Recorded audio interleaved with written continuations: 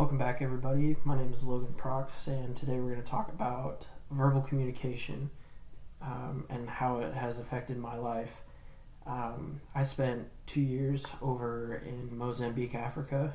Mozambique does not speak English, they speak Portuguese, which is kind of funny on the communication front of things because I had to learn how to speak a language that I couldn't speak and how to make myself personally known. And use a lot of, I guess, the things that we take for granted for myself so I could just be understood day to day. And it started off really slow. I definitely started off with instrumental use of language because most of the things were just things I needed, like water or food or where the bathroom was, things like that. And you start off very basic and very slow. But it's easy to get those things across. Some of the more challenging things to get across were personal language. Just things that I would say to express who I was behind the butchered Portuguese that I spoke.